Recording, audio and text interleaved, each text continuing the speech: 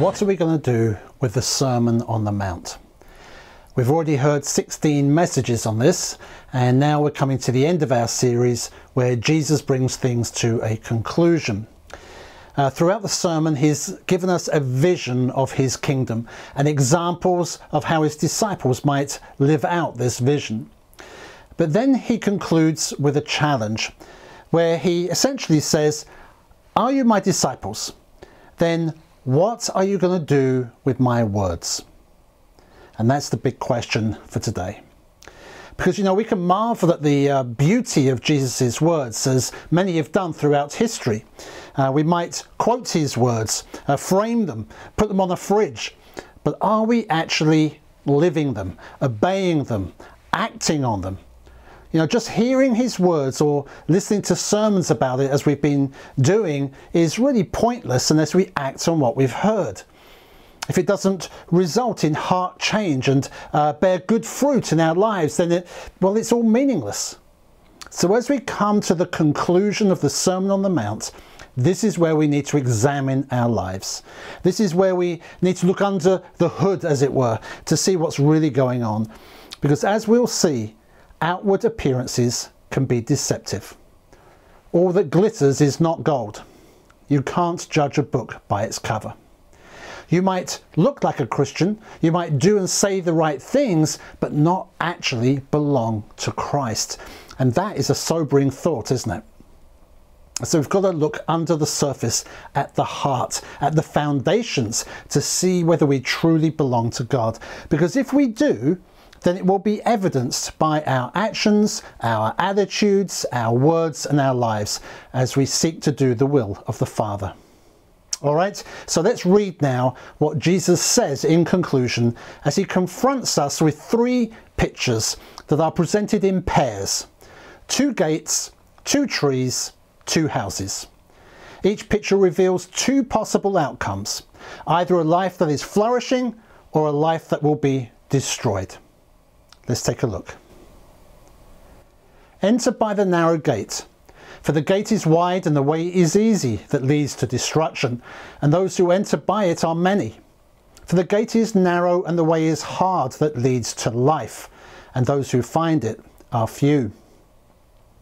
Beware of false prophets who come to you in sheep's clothing, but inwardly are ravenous wolves.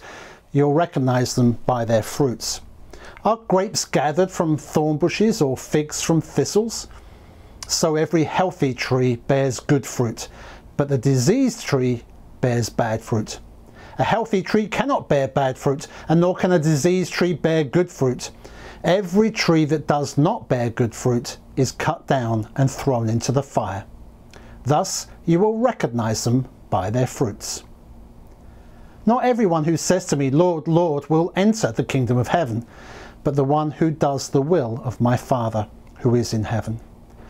On that day many will say to me, 'Lord, Lord, did we not prophesy in your name, and cast out demons in your name, and do many mighty works in your name?' And then will I declare to them, 'I never knew you. Depart from me, you workers of lawlessness.' Everyone then who hears these words of mine and does them will be like a wise man who built his house on the rock. And the rain fell, and the floods came, and the winds blew and beat on that house, but it did not fall, because it had been founded on the rock. And everyone who hears these words of mine and does not do them will be like a foolish man who built his house on the sand.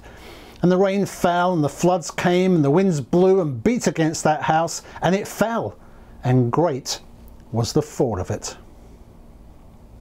2 gates, 2 trees, 2 houses. Jesus confronts us with these images to make sure that we don't miss the way to a flourishing life in his kingdom. And it's a life that we enter into by the narrow gate. That's the first analogy. There are 2 gates, and only 2 gates. There isn't another option. There's no middle way. And you can't just sit on the fence either. We all enter through one gate or the other. Now, the wide gate is easy to find because so many are entering through it. You just follow the crowd. But why so many? Well, because it's the easy way. There are no restrictions, no boundaries. Anything goes. Do what you want. Be who you want to be. Live and let live. There's a sense of freedom and independence on this road. But ultimately, Jesus says, it leads to destruction. So enter by the narrow gate, he says. Why is it narrow? Well, because Jesus is the gate. I am the gate, says Jesus. If anyone enters by me, he will be saved. Or John 14 verse 6. I am the way and the truth and the life. No one comes to the Father except through me. So it's not like there are many ways to God. Jesus said, I am the way. And so the gate is narrow. It's one person wide. And there are clear boundaries. When we enter through that gate, we are committing to live for him. We are conforming to his ways. And that doesn't mean it's restrictive, but there are clear boundaries for our good that will enable us to flourish. It's a bit like in a soccer game. If you watch a group of children trying to play soccer without any rules or boundaries, well, it is chaos. As they all chase after the ball and foul one another and end up arguing and fighting, and it really isn't much fun. People end up getting hurt. But with clear rules and boundaries, it's the best game in the world. So, entering through the narrow gate means living his way. It's the way that we've been hearing about in the Sermon on the Mount, and it means doing the Father's will. It doesn't mean just believing the right things. There are lots of people today who profess to be Christians, who seem to be very kind of doctrinally correct, but who can be found on social media attacking those who differ from them. And their hearts seem full of dissension and hatefulness. Right? It's the complete opposite to the attitude that we find in the Sermon on the Mount. It's the easy way, the way of the world. The way of Jesus is the hard way. The gate is narrow and the way is hard, he says, because it means denying self. It means taking up our cross and following Jesus, which often means being misunderstood and even mistreated. It means instead of going along with the crowd, we stand out because of our sexual ethic, because of our views on marriage or the sanctity of life and so on. We find ourselves out of step with the culture. And it means that we are going against the flow. It's much easier to go with the crowd, isn't it? But it's like the blind leading the blind, and Jesus says it leads to destruction. It's those who choose the narrow gate, who seek to live the way of Jesus, who are prophetic in this world. They are demonstrating by the way that they live their lives, right? The way that they love God and love their neighbours, actually that there is another way. And it may not be so well trodden, but it leads to life and true liberation. Because you see, we're becoming the people that God created us to be. And we discover what it is to be fully human as we follow the most perfect, truest human being to have ever walked the earth. And we discover that all that was promised to us on the easy road was deception and lies, and it leads to captivity and death. But the narrow way leads us to the new creation, to the new heavens and new earth, to unspeakable glory. So enter by the narrow gate, says Jesus. Have you done that? Is that the path you're on? Is it evident by how you're living your life, by how you're treating others? Maybe it is, but we still need to beware, because there are those who will try to mislead us. There are false prophets, says Jesus, which would include false teachers. And, they look innocent enough, but actually they are wolves in sheep's clothing. And they will come, as they have done throughout history, and they will try and get you to join them on the easy road.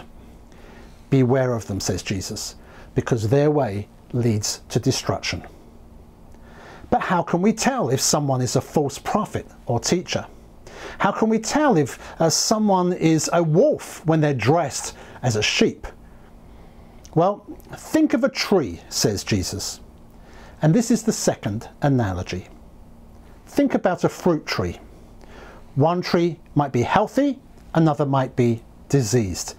The problem is, you won't know the difference by looking at the tree, because appearances can be deceptive. The only way you can tell is by its fruit. Diseased trees don't produce good fruit. And that's how it is with false prophets and teachers. You will know them by their fruit, says Jesus. Now, that might be the fruit of their teaching. You know, what it produces in people's lives. And I have to say, there are many online prophets and teachers today whose unaccountable words stir up fear, anger, and dissension. And instead of listening to them, we should be looking at the fruit that their words are producing and be wary of them. But there's also the fruit in their own lives that gives them away. Their speech and character, what goes on behind the scenes, which is why it's so important that we receive teaching from people we know, whose lives can be observed. It's why it's so important that Christians belong to local churches where pastors and teachers have been appointed by God to care for them and teach them, where those people can be known and the fruit of their lives is evident to all. Sadly, there are many church leaders in these days who have been failing and falling, where the fruit of their lives has been exposed and shown to be rotten. Instead of caring for others, too many have shown that they care more about their own egos, their own ministry, and have been hungry for power and prestige rather than hungry for God and His kingdom. And it's why we can't just judge by outward appearances. Because, you know, they may be very charismatic, be great communicators, or have great knowledge. You know, they may astound us with their PhDs. Or they may be very prophetic and have amazing insights. But at the end of the day, like a tree, they'll be known by their fruit. And because fruit takes time to grow, we need to be wary about who we are listening to and receiving from, so that we don't become deceived. True shepherds should not only be preaching Christ, but displaying Christ-like fruit in their lives. And so, as one of the shepherds in this church, I want to invite you to look at our lives. Right? We're not perfect, but we are endeavouring to follow Christ and display His fruit, setting an example to the flock, walking in humility, loving and serving people, putting others first, and repenting when we get things wrong. You know, we want to be accountable and for our lives to be transparent. We want to bear good fruit, not just in our own lives, but in the lives of all those that we serve and minister to. So, if you see anything in me or in any one of us that is inconsistent with the way of Jesus, then please call us on it. Those who can be trusted are those who are doing the will of the Father. The fact that they may do things in the name of the Lord, maybe even miracles, you know, I mean, they may do great things and get great results, but none of that is evidence that they belong to Jesus. Not everyone who says to me, Lord, Lord, will enter the kingdom of heaven, says Jesus, but the one who does the will of my Father, who is in heaven. Right? It's those who are truly living by what Jesus has been teaching in the Sermon on the Mount. Those who are not only hearing His words, but acting on them, living them. They are building their houses, building their lives on the rock.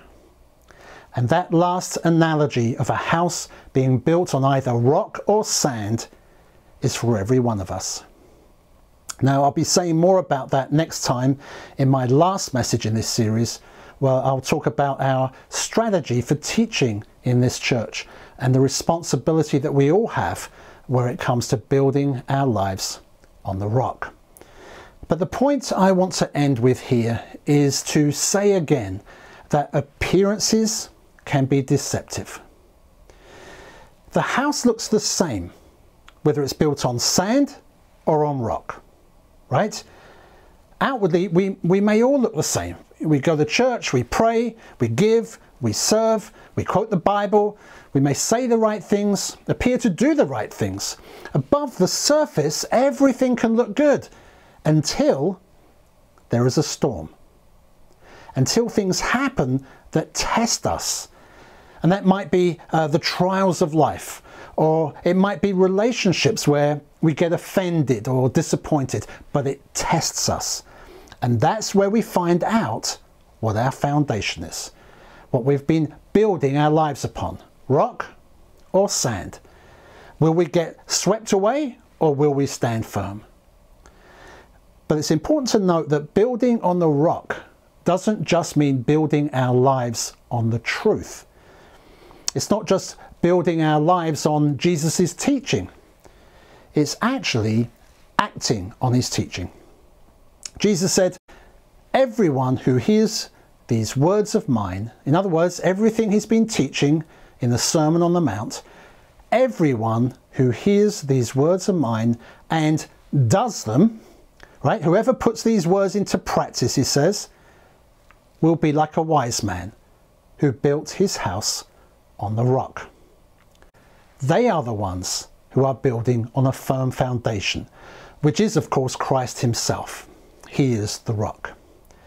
So when the storm comes, our response is to put into practice what Jesus has taught us about how we're to treat people. You know, not retaliating, but blessing, loving our enemies, not judging, not being anxious, but asking the Father for what we need, praying for his will to be done. That's our response to the storms of life. We do the will of the Father. It's only when we're tested that our foundations are exposed. And it's how we respond that reveals whether it's rock or sand. It reveals what we're trusting in, whether it's Jesus or something else. Which is again why outward appearances can be deceptive. Because when everything's going well, our houses all look the same, don't they? Right? There doesn't seem to be a problem. So we've got to look deeper. We have to look under the surface. We have to look at the heart.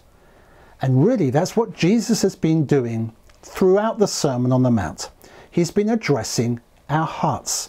Because trusting Jesus and doing the will of the Father is a heart issue. And that's why Jesus said of the Pharisees, who were really trying to do the right things and appear righteous, and yet Jesus said, "These people honor me with their lips, but their hearts are far from me." Could he say that about you or I? Where is your heart in relation to God? Does he have your heart?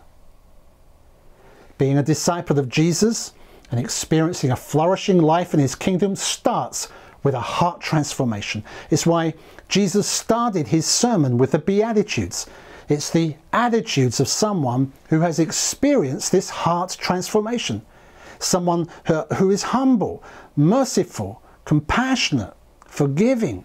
Someone who hungers for God because they've tasted his goodness. They've experienced his divine love. He has their hearts. Does he have your heart? When we've been touched by his love and experience it growing in our hearts, you know, it changes the core of our personality. And it starts to express itself in our love for God and for others. It results in a desire to do the Father's will because we trust him. We trust Jesus. We trust that he is for us and he knows what is best for us. When God has our hearts, the result is wholehearted devotion to him and to living his way. And that is the secret to building our lives on an indestructible foundation. And it's also how we'll be a prophetic witness to this world. When all the things that people have trusted in begin to crumble and get swept away by the floods, we will stand firm as a beacon of hope and a light in the darkness. So where is your heart today? Does it belong to God? Is it evident by your attitudes and the way you live? Can I encourage you to take some time this week to reflect and to bring these things to God? But let me just close now by praying for us, and I really can't do better than praying the prayer of the Apostle Paul in Ephesians 3. So let's pray. For this reason I kneel before the Father, from whom every family in heaven and on earth derives its name. I pray that out of his glorious riches he may strengthen you with power through his Spirit in your inner being, so that Christ may dwell in your hearts through faith. And I pray that you, being rooted and established in love, may have power, together with all the Lord's holy people, to grasp how wide and long and high and deep is the love of Christ, and to know this love, to truly know this love that surpasses knowledge, that you may be filled to the measure of all the fullness of God.